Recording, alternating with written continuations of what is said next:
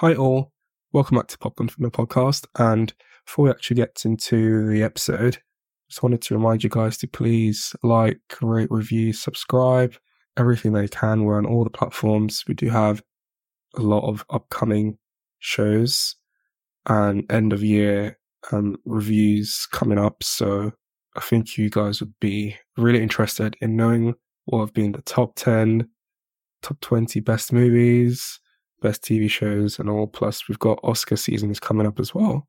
I think you guys would love to hear our opinions on Saltburn and all the other amazing shows coming up. So yeah, guys, please don't forget to rate, review, subscribe.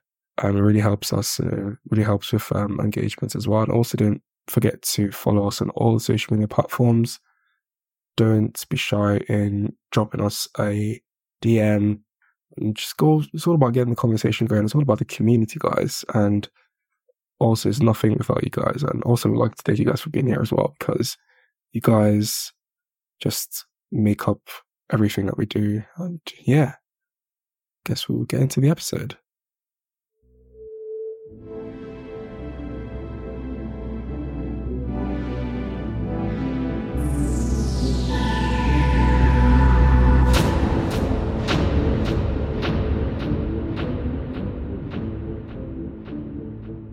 Slow horses, spies, coats, conspiracy. One of the best TV shows at the moment, and it is my pleasure again to be joined by Mr. Chris Connor. How are you, Chris? Hi, yeah, I'm good, thank you. How's it going? Doing well. It's great to be back. Great to have you back. And yeah, Chris writes for The Flickering Myth and all publications, so please go check him out. He is actually film, TV, music. Yeah, a bit of music, yeah. Do a bit more lately, which is good. Proper and journalist, so don't be scared to go read his work. He actually does really, really good reviews here and there, and it's really, really objective. Thank you. I'm not saying that because it's staring at me. I'm actually saying that because I've read it. I've read a couple of his. And yeah, just quite impressive. It's quite nice and short as well. So yeah, guys, please go check him out. But today, Chris will be joining us to be talking about Slow Horses, Season 3, Episode 3 and 4, Negotiating with Tigers and Uninvited Guests, which are both directed by Saul Metzstein and based on books from Nick Herron. And just kind of get into the episode, I feel this is where things start ramping up, don't you think? Yeah, I mean, I feel like this series has been quite fast-paced anyway, because you had the bit in Istanbul at the start of episode 1, and then the getting River to break into the park in episode 2. Yeah. But yeah, across both these episodes, there's never a moment where there's not something happening. There's kind of tension, there's surprises, twists, new things being introduced we didn't know about. And it never kind of goes where you expect it to go. No. I think the first time, just watching it, because after the first two, so just to recap, after the first two episodes, I sort of realised that this thing, this massive action sequence was just a massive test on the MI5 security system, and this 2 episodes delve into the results from that test and how kind of things have gone. Things aren't really what they seem to be, but they are, but they're not. And I guess, as you mentioned, it just keeps on surprising us, doesn't it? So I guess in these episodes, it kind of centers around the Grey Books, which is, I've always wanted to use this word in the podcast, which is the MacGuffin. Which is the MacGuffin. That's some TV film language lingo for you guys. But it's basically, so just to I keep on going all around the place because this episode just scrambled my brain, basically took it all around the place. But the Tiger team, led by the Sean Donovan, are who you think were the testing, supposed to test for the MI5 system, right? But it sort of turns out that they're not actually, and there's actual they've got other motivations at hand. And I mean, when the exchange was supposed to happen with Standish at the car, and so everything was successful with the security defense team, and it's like, everything's nice, let's go for a drink, but you sort of realize he's like, I can't go for a drink, it's an actual alcoholic. But then he then pulls his gun out, and you're like, oh, okay, this is a twist and a twist. What did you think about that scene? Yeah, I mean, the way they kind of held it back, you're like, oh, is she going to get let go in episode 3, And then this is what we really want, that was good, or you're not going yet. But they kind of do it really well. And so it never feels like, oh, here's a twist for the sake of having a twist. I feel like what the books and show do really well is just like each twist kind of feels earned. Yes. And like there's a reason absolutely. for it. And because some of this stuff can just be like, oh, there's way too many twists. And it gets all like Sherlock sometimes was a bit like that. Whereas like, this person's not actually who you thought they were. Yeah. But here it's like there are, changes and things, but it's still like easy to follow and you can kind of see them coming. Yeah. Oh gosh, Sherlock, what 90-minute Sherlock episode? Christ, that was something else. I mean, they were good, but it kind of got a bit rough later on. But I mean, I guess back to Slow Horses. This first time I watched it, I've watched this twice now. The first time I watched it, I was like, oh, okay. I kind of worked up a little bit. I was like, what the hell is going on here? Because I sort of realized we're only 3 episodes in. Still about 3 episodes to go. And you're like, this surely the kind of exchange Spanish and that be the end of that. Then you're sort of expecting it, but it sort of builds up really well, and you're kind of expecting it, but it still pays off well, and it's kind of earned, like you've mentioned. And I feel that was really, really well done. And I feel along with the episode, you kind of realize, or the layers of the onion start peeling itself back, and I guess the motivations for Sean Donovan and his 2 other accomplices, which we then later realize or find out that they're actually siblings of the Allison Dunn, who was the ex-MI5 lady who was killed in the first episode, wasn't she? Mm-hmm. Yeah, and I can't remember if that's directly from the book, but that was quite a neat way of showing who he was working with and how, why they're doing what they're doing, which is more episode 4 than episode 3, but yeah, it was good. Yeah, I guess episode 3 was more about, well, this was a test, wasn't it? Oh, actually, it wasn't a test. Oh, actually, it wasn't a test after our dear boy, Mr. Spider, Mr. James Webb. Yeah, and with the unfortunate events that happened. They did such a good job, because I think that we probably talked about this before, but he doesn't last this long in the books, so he's already a goner by this point. And I can't remember who is the equivalent person, because the stuff in the restaurant, with the body, that happens in the book. But making it Spider is clever, because it is like, oh shit, he's still scheming after he's been shot and after he's left MI5, and he's still a dick. And then obviously it leaves an impression. He's like impression on River in episode 4. He was an idiot, but he's still a bit upset because they knew each other. And yeah, that was quite something.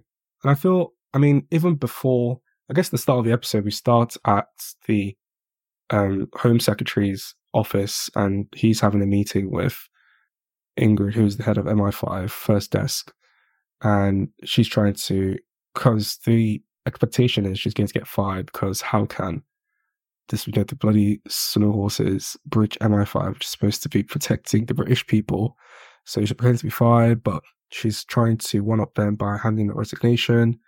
But he's saying that, but he's got his plans as well, because he's trying to assist MI5 by bringing in these private defense contractors, Chieftain, which is who basically organized the Tiger Test operation, wasn't it? Mm-hmm. And I mean, there was some commentary there about how, because it's like, why do you want Chieftain? Why not this? And it's kind of like, oh, because you've got some, there's some financial incentive for you, because obviously you have an investment in the company, don't you? So obviously you want to try and make a big buck, before you leave, or before something eventually happens to you as Home Secretary, because all these job positions, especially in this modern day and age, aren't, it's a short-term position, isn't it? So I guess there was, because you always hear like some news about how, especially it was quite rampant in the COVID or in the pandemic, about how the health minister would subcontract some health PPE products to someone's friend or something, and it's like, or the person, his friend, went to Eton or went to the same college in Oxbridge or something. And I guess you could sort of see it here because him, Judd, the Home Secretary, and the CEO of Chieftain, Mr. Sly Monteith, which is the best and worst name I've ever heard in my life. But you could tell that they went to the same, well, he mentions that they went to the same school as well. So I guess Ingrid is up the creek, isn't she? Yeah, but it's interesting how she kind of maneuvers things. So you think she's dead, and then she kind of maneuvers things into her favour. It's interesting that Diana's not been that big a part of this series yet. I was going to mention that. I mean, I think she will be in the final 2 episodes, but yeah, it's been more about Ingrid so far. So far, yeah. And it's, I think, sort of piggybacking on what you've mentioned about how tables are later turned in episode 4, where I think the episode starts as well in Judd's office, but now they've realized that the Tiger Test team have their own motivations, and it's a bit more than just a test operation. He's literally on, because I think she walks into his office and she stands up and she tells him to sit down. And you're like, oh, okay, this is, see who's literally in charge right now. So I really, really found that, because I think both episodes started in the same room, but the power dynamics had shifted, hadn't they? Yeah, it's kind of gone from her handing in a resignation to her, saying we've got a plan to do, Yeah, him saying he's in way over his head is kind of out of his depth, wasn't he? Yeah, and he's a great character because he's like, as he said, a real life politician almost. He basically just does whatever he does to get what he wants, And we've already seen that in the show because he has links to that journalist in the first, whose name I can't remember, but in the first season. Yeah, I got a twat. I didn't like it at all. But in the books, he kind of is up and down in terms of like Diana and Ingrid and stuff. And he's kind of always there, whether he's in government or not. He's always like a lurking person in the background. Yeah, I mean, I did like that. I guess the thing about like spy shows, I did mention in the first episode about how it's like a travel show as well. So you're sort of going to like different parts of the world, different parts of the country. I did like that part in when I went to the restaurant. I think it's is it Anne Olivier's? Mm-hmm. Is that a real restaurant? I didn't even check it up. But yeah, I wonder how much the menus must be. But yeah, I like that scene where Lamb just sort of walked in and that's funny.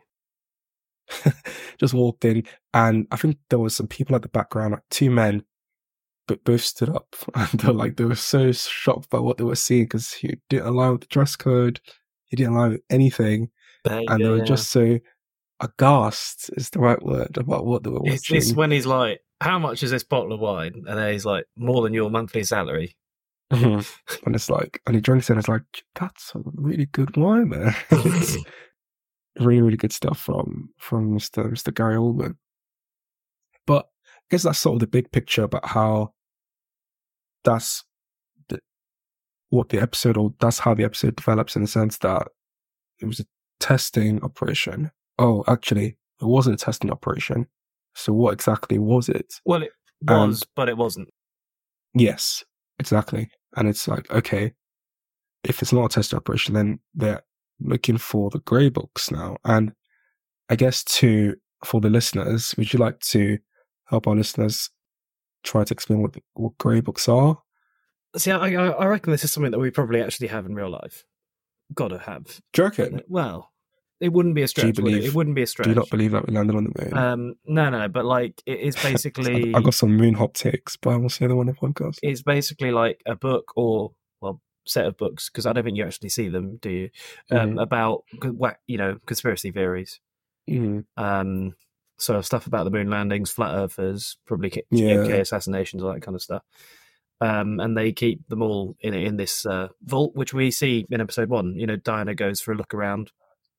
And what's his name? Justin Douglas. Yeah, Douglas. That's it. lovable Would you like a tour? Douglas, and he's obviously back in episode 4 as well. Yeah, basically, so they keep him under lock and key. They're not really that consequential. They're fairly throwaway because there's nothing of national security in them. But I think they just keep files on wackos, basically.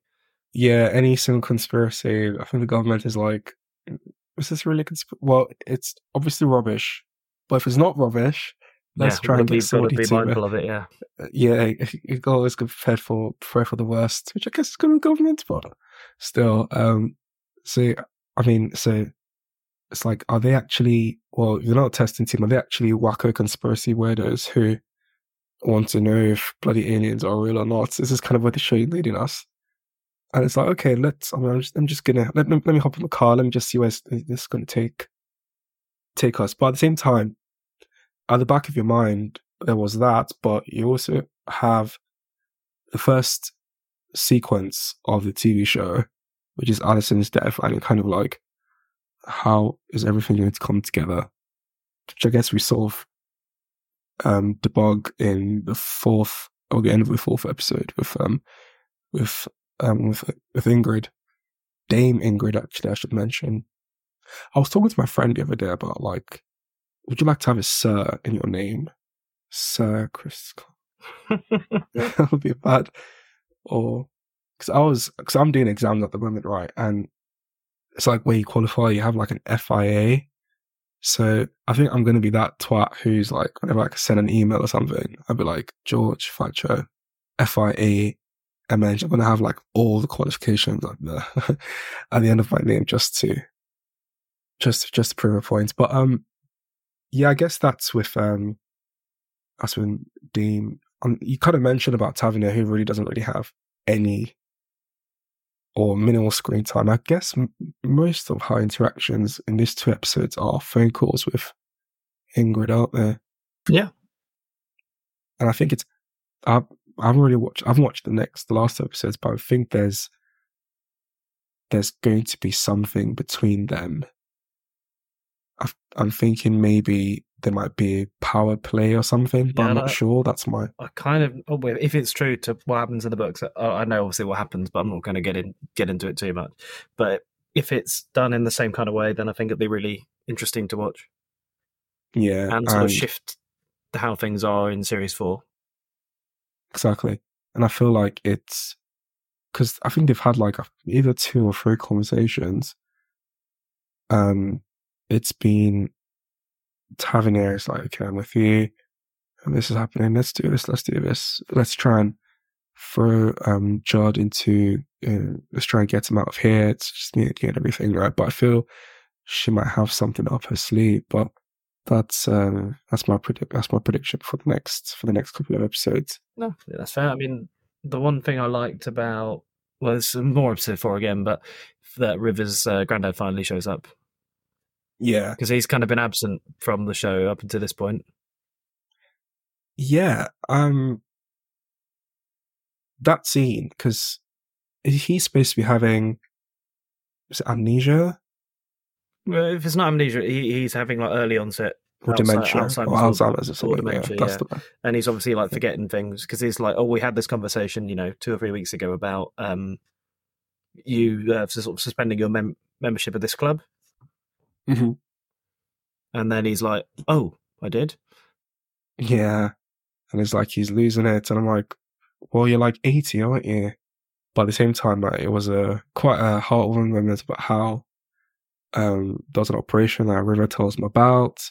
But, she tells him about, his thought process. And it's like, yeah, he's still having it. Thought that was quite endearing, wasn't it? But also his granddad raised him. So he's obviously like got a close relationship with him. Yeah, tried to, but just can't help himself. Just keeps saying fucking it up, doesn't he? But he gets back to Sean Donovan, and he's kind of wants the Grey books, and Mr. James Spider is like, the Tiger operation went well. He's going to get a big bonus. He's going to have a big meeting with Home Secretary Olivier's, as I mentioned earlier on, and. But he's like, oh, but Stanish hasn't been returned yet. What the hell is going on? and Monteith told him to sort it out. He's not coming for dinner. Then he tries to sort it out, and he tries to act like, in Sean Donovan's words, the big man, and he gets a whack into the head and basically kills him, which is a rough way to go.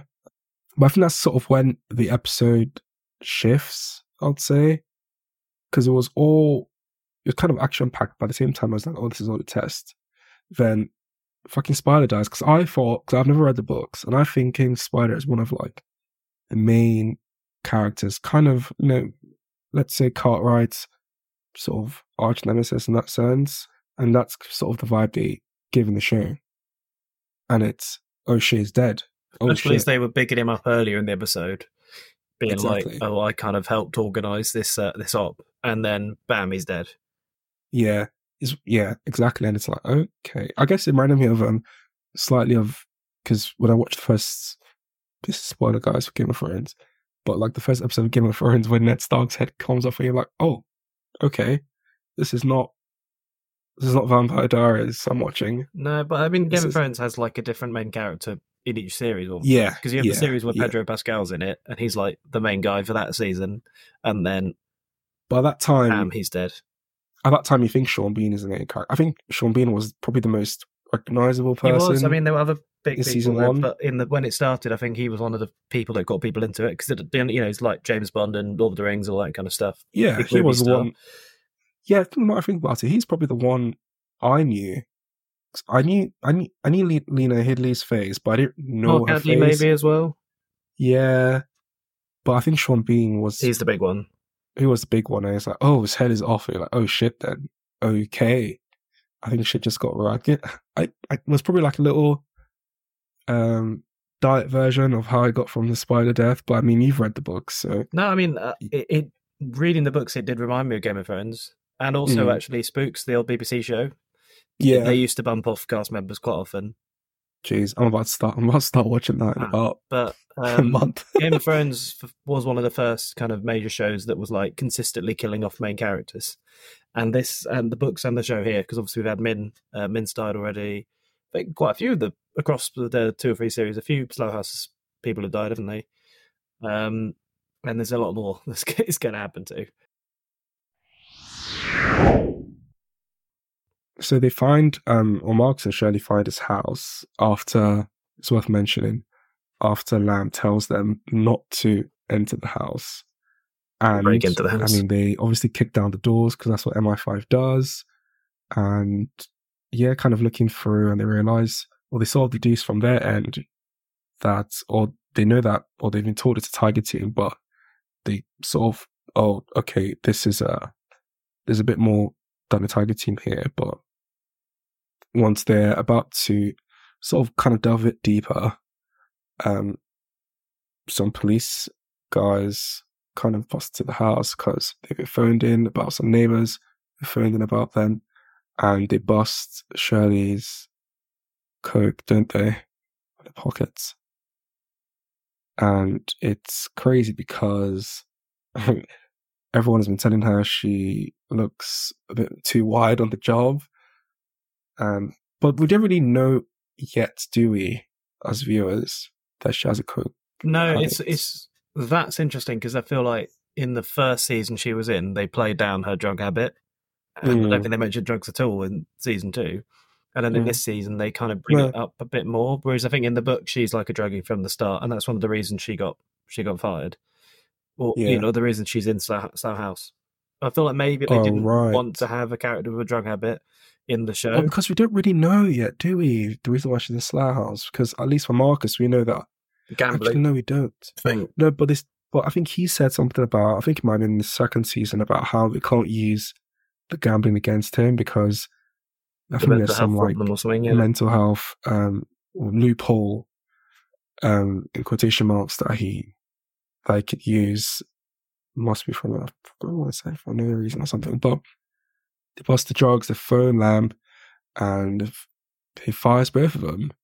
So, I mean, there's that in the sense where, I mean, Lamb talks a lot of shit. So are they really fired? And it's like, no. Well, Marcus is like, I mean, you're the one cook, so you're fired. I'm not fired. I'm still here. what do you think about that scene in general? It's pretty well done because I think it's in a sense like you've got to feel real. It's like, oh shit, there could be a real risk of them getting fired. But then also you're probably thinking, nah, they're main characters, they're not going to get fired. And again, kind of like knowing what happens to those two, it's like they're not actually fired. But again, like they could go in a different direction with things. But it's like, how different are they going to go? You know, because generally speaking, they're quite faithful to how things play out. Yeah. Oh, okay. The biggest change so far has been Spider not dying in season 2, basically. Oh, actually, no. Oh, the Russians. The scene where River's granddad like kills some Russians in season 2. That's not in the book either. Oh, the Russian assassin. Yeah, they go to River's granddad's house and he shoots them. That's not right. Oh, is that not? Oh, I mean that really worked well for the. But yeah, so what I mean is all the changes, the changes with Spider, like having him stay as a main part of this season, worked fine. For like 2.5 episodes, then he was gone. 3 episodes, he was gone. But yeah, I think it kind of continuing the theme about trying to decipher exactly what Sean Donovan and his crew are on about. I think we do, because after they kidnap Standish again for the second time and take it to what I believe is to be a house, we sort of realize that his 2 accomplices are Alison Dunn's siblings, and they're trying to get revenge for her, or it's not revenge, justice. Because they think she was murdered by the government. Because they think she was murdered. And it's like, okay, this is definitely... So you're kind of like, what's the relation from that to the slow books? And because they're trying to ask Standish about, where can we find the actual grey books? Where would it be found? Everything. And also, I think this might be in episode 4, about how, episode 3, one of the episodes, how they got a leak or they got a tip from someone from the inside about something that might have related to Alison's death. I think that's what triggered this whole set of events in the sense that I've forgotten the girl's name, Alison's sister. But oh God, yeah, I've gone blank, but I know what you mean. Yeah, she found Sean, who was an alcoholic, so she stopped him from drinking. And then they found the brother, and they've sort of kind of planned this entire thing. And here they are, trying to find something in the grey books which would provide justice to Alison's death. It was clever. I mean, it gives them motivation for what they're doing, rather than just because initially you're like, well, they want the grey books, so they're just nutters. And in fact, they've got genuine grievances about how she was killed and whether her suicide was staged and all that kind of stuff. Which, because we don't really see it in episode 1, you kind of see her arrive and then you see her dead, but you don't see I'm wondering. No, the actual action might show that in the final 2 episodes, because Catherine Waterston's a big actress to get for like one episode.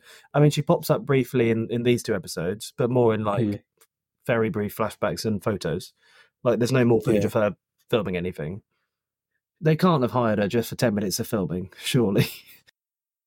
Well, it's, Apple TV, we're going to pay you this amount for an hour of acting. Nice and easy work. Get involved in a good show. I'm always I just like when big actors and actresses just make like cameos here and there. Like, I watched Inglourious Basterds the other day, and it's just a cameo. Like, there's Mike Myers who's there. Oh, yeah.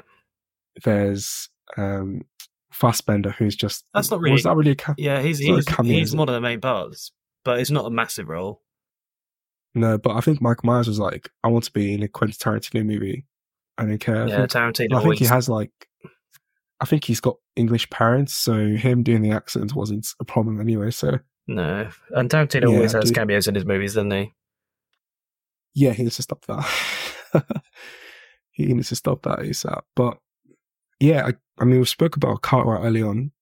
We're going back to the start of the episode. I mean, he's been captured after his failed escape from the park. I want to call it the circus mode. That's the park. The wrong spy franchise.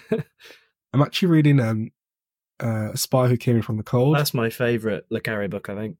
Classic. Yeah, And I think that's probably... I think, much as I think he was a fantastic writer, his books could be a bit too dense sometimes to read. Because the really big ones, they take ages to read because you're kind of wanting to absorb all the details. Whereas Spy Came In From the Cold is a couple 100 pages. It's not a big one. His early books are all really short, and then sort of Tinker Tailor onwards, they get to like sort of 500-600 pages, and I'm like, that's dense. Yeah, I think even when it goes from just Cold War spy, which is, I mean, because it's worth mentioning that he himself was a spy in MI5 and MI6. I think he actually got busted on the whole Cambridge 5 sort of scandal thing. If you want to kind of go through down a deep rabbit hole, guys, just type in Cambridge 5 on Wikipedia and just help yourself, because I've done that one too many times. But yeah, because he was a spy as well, so he actually lived a life, didn't he? Yeah, and there's another, speaking of Apple TV with Slow Horses, there's actually a new documentary about him on Apple TV called The Pigeon Tunnel, about John Le Carre, yeah. Oh, really? Okay. Which is his last recorded interview, I think.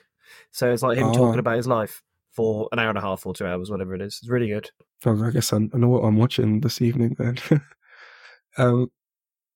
Yeah, it's Cartwright and guess is locked from failed escape after the Tiger team, the Tiger operation, that he realized it was fake, and he's got his kind of reunion with Mr. Duffy, the dogs, and it's funny because he beats him up.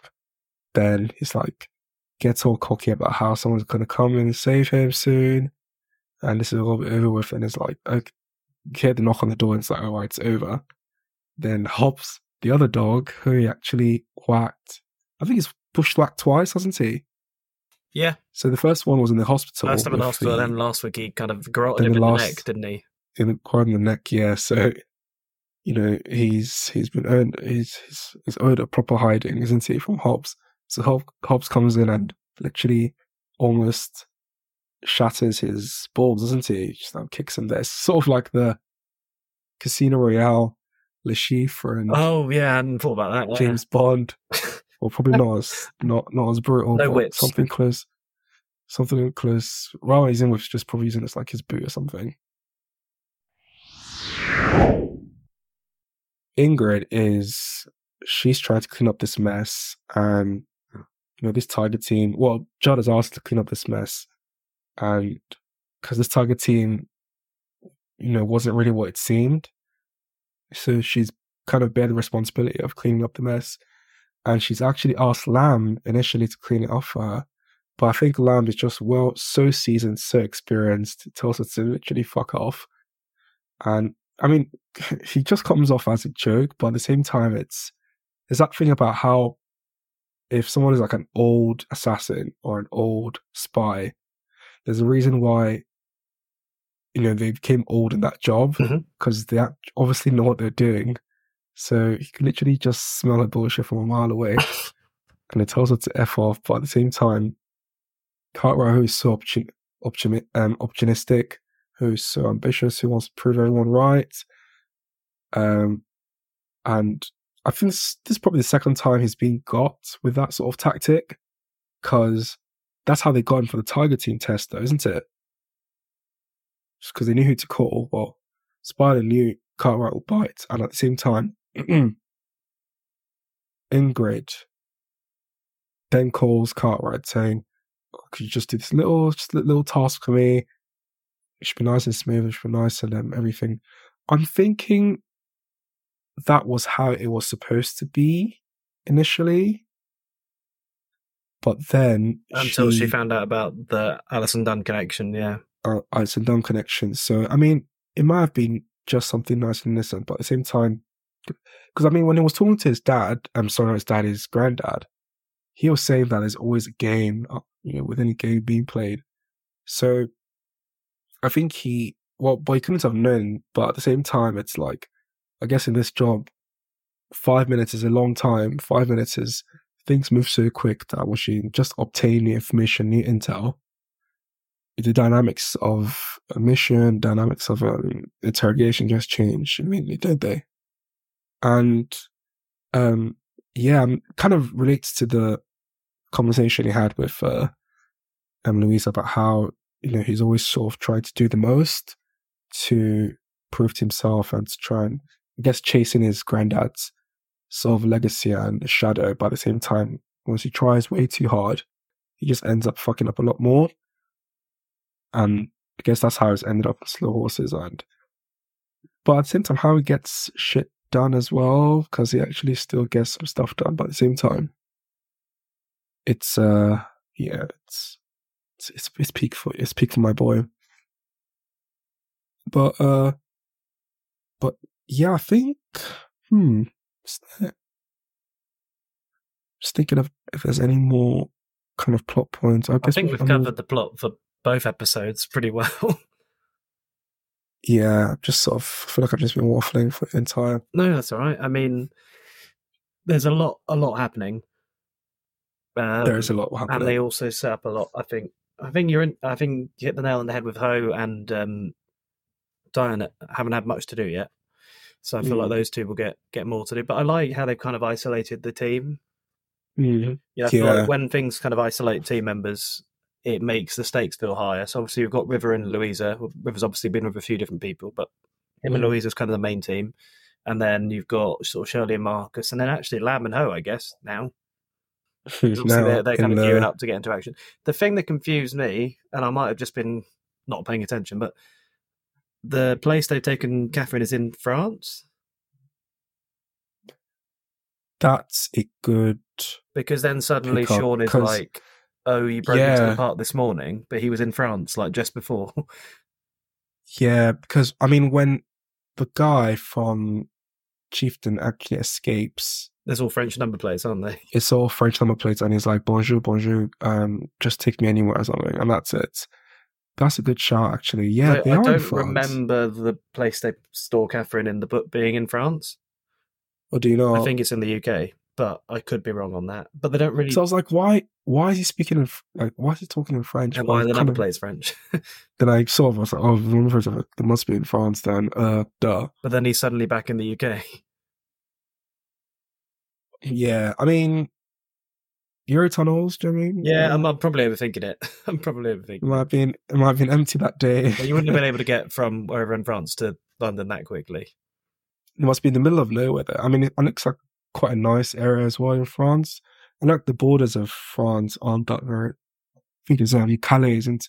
But you can get really nice areas in France just outside Calais. So it could be that they're just outside Calais and very near to the Eurotunnel. So I know Calais is not very nice. No, but there is countryside all over, like northern France. Gosh, all of my living in France, I'm never going to lie. But I guess Standish as well in France, because they ask her for the information. I mean, it's sort of like a weird kidnapping because they don't torture her, they don't threaten her or anything. They just sort of keep her in that room. And it's like, what are they playing at and everything, right? But at the same time, if we could then turn to, realize that, this is something a bit more than, bloody conspiracies and everything like that. But yeah, that's, I just really like, just in this show, I just really like how the spy stuff and the politics stuff just intertwines. I think I'm not the big, I follow politics here and there. I think there's nothing better than a good political show.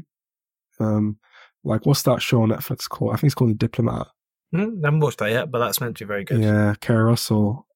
It's I think she stopped being. I think it was like her post because she's on the Americans now as a Soviet spy. Yeah, I think this is her first big thing after the Americans. Yeah, so it's like what happens if a Soviet spy works her way up into American politics. So it's sort of like the political aspects with the Judd character and how that's actually affecting, because it's through him that all this bullshit is happening. Well, it might have happened anyway, but I think he's like the catalyst because of like the whole Tiger Team operation that's just been botched right now. And yeah, just like how it's like, oh, we can't do it this way because they'll actually, everyone is looking out for themselves. But at the same time, the optics also matter as well, because if we do it one way, we could kind of throw Judd away and we could keep our jobs, or even better, get promoted. But at the same time, we need to be really careful about how, go about things. But yeah, really, really, really good episode. Was this like the episode where Lamb actually meets Sly Monteith in his car in the Chelsea area, then farts in his car? Well, I think does he smoke then fart, or fart then smokes? It's just don't really care for that is for funny. the sequence. That is funny.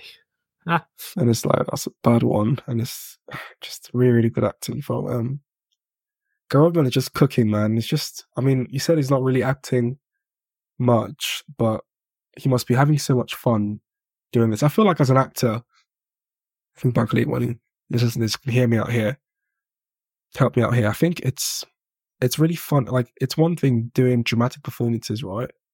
But doing comedy, I feel it's just a whole different kettle of fish, isn't it? He's not someone prior to this that I've always thought was really funny. Mm-mm. Because I obviously, wouldn't think of like maybe Harry Potter or The Dark Knight. He has funny moments in those, but he's either playing like a tragic hero or a villain in something. You know, like Sirius Black wasn't funny, was he? I'll give you one though. True Romance. Oh, I suppose he's funny in that, and even Leon, the professional, he's kind of funny in that. Oh yeah, that as well. Yeah. But he's funny in that because he's like a psychotic more than Lamb just being a slob. Which is why I always like Olivia Colman, because she can do both really, really well. She does something like The Favourite, which is basically a drama, but she is hilarious in that. Or just everything. And she just randomly pivot from, the Lost Daughter, which I don't love, but she's quite funny in that as well. You'd watch Hot Fuzz, then you'd watch Broadchurch. You wouldn't think it's the same person, yeah. Then you watch bloody Fleabag, where she's just a massive. Oh, she's so funny in that. She's so funny in that, man. It's like a kind of British funny in a way. It's just really deadpan and dry and just I guess compared to. But Martin Freeman as well. Yeah, because we talked about Sherlock as well. He's got a really good balance between, because obviously he started out in like The Office and Love Actually. The Office, yeah. And then he kind of moved into basically straight out drama acting. And even in The Hobbit, he's quite funny in that as well. I'm not a fan of, I'm not a fan of Lord of the Rings, but The Hobbit was just he was good in it though. I feel like dozing off, man. Lord of the Rings was. I'm going to keep my Lord of the Rings takes for just long. It's too long, man. Honestly, like I feel like because I watched all three. I came to it a bit quite late, and I watched all three movies in 3 days. Ooh. And I think I watched like the extended cut something. So I think one of them was like 4 hours. I think the thing for me with Lord of the Rings is I was like a kid when I first watched it, and I'd never seen anything like it. So same with Star Wars. Yeah. When you first watch that kind of stuff, and you don't know anything about what makes good or bad, whatever, you're just blown away by the scale of it. I remember the first time I watched it being like, holy hell, this is something. If I watched it for the first time now, because there's been so many like leaps in, I think visually they're actually better than a lot of modern blockbusters, because I think like some Marvel and not so much Star Wars, because we don't have Star Wars movies in a minute, but like Marvel films and DC films especially, the special effects are just crap. I get that that's a COVID thing, a strike thing, whatever, and the conditions for visual effects workers. This is completely unrelated to Slow Horses. Sorry, I've gone off on a tangent. Absolutely, no. This is what we do on a lot of blockbusters from podcast. 15, 20 years ago just look better, and they've held up better. Lord of the Rings being one of those because of the practical effects. And when they use CGI, it's more like Gladiator as well. All the Rome stuff in Gladiator is computer generated, but obviously the CG was new when they did that. But if you watch it, it actually holds up pretty well. Like, it's still. I'm talking about CG. We spoke about HAL and 2001. I watched it the other day, and I was like, well, not the other day, the other month, and I was like, I can't believe it's like what, the 60s? 68, 69, something like that. It's crazy, like man. Between the 60s and 70s, yeah. But again, because it's so limiting, how they use them, HAL and the spaceship, it looks so good still. And I think in 10, 15 years, it will still look good. Yeah, I mean, Kubrick was a bloody maniac. Wasn't he? So he was crazy, but I think he did make some great art because of that. I really want to watch Barry Lyndon. Detail. Barry Lyndon's great. Oh, hang on, it's here. I mean, talk about long. Isn't that film like 4 hours or something? Look at that. There it is. I think there's probably a couple of cuts. He did like the cut I've got here is 185 minutes, so it's about 3 hours. But I think it earned it. But when it was on BBC a few years ago, I think during COVID actually, and I think it might be on BBC right now actually. Yeah, and I watched it in two sittings. I think I did like an hour and a half and then an hour and a half. But it flows really well. It doesn't drag. But again, I didn't watch it in one sitting, so I don't know how it is in one. But it flowed really well. I watched Killers the other day. Killers of the Flower Moon. That's just. I watched that at LFF at 8:30 in the morning, or maybe not even about 8 in the morning. Sat for it in one go. I mean, I love Scorsese, but I don't know if that and The Irishman needed to be 3.5 hours long. I like both, though. I do like both. I do like both really good movies, but I was like, I think you could have probably shaved half an hour off each. But things like, who's going to tell Scorsese to shave up? You probably had it he probably proposed it like a 5-hour movie, and it was like, Same with Napoleon. I'm not sure if I'm going to watch that. I don't think it's I'll watch it this weekend, actually. I mean, it's okay. But again, going off. Movies, people. Movies. I'm showing my movie bias right now. But before we give our I haven't seen Saltburn yet, but before we give our Saltburn thing, Saltburn's on Amazon in a couple of weeks. Might even be next week. End of next week, I think. 22nd of December, something like that. It got a couple of Golden Globe noms today. Yeah, I saw that. For Barry, I don't know, is it Barry Keoghan? Is that how you pronounce his name? Yeah. And Rosamund Pike. So, Golden Globes, I know we're talking about Slow Horses, but we can talk about that because that's the noms today. What did you think about them? Barbie, 9 nominations? What? Yeah, I'm going to get up the list in front of me. I was just looking at it earlier. Go on then. We got 9 noms for Barbie, I think 8 for Oppenheimer. And I think Killers of the Flower Moon might have had 7. Yeah, Poor Things had 7 as well. Yeah. Past Lives had 5, which I'm very happy about. I really like Past Lives. Yeah, I feel that's like one of the, if not the best movie so May December with 4 and Anatomy of a Fall with 4. That's good.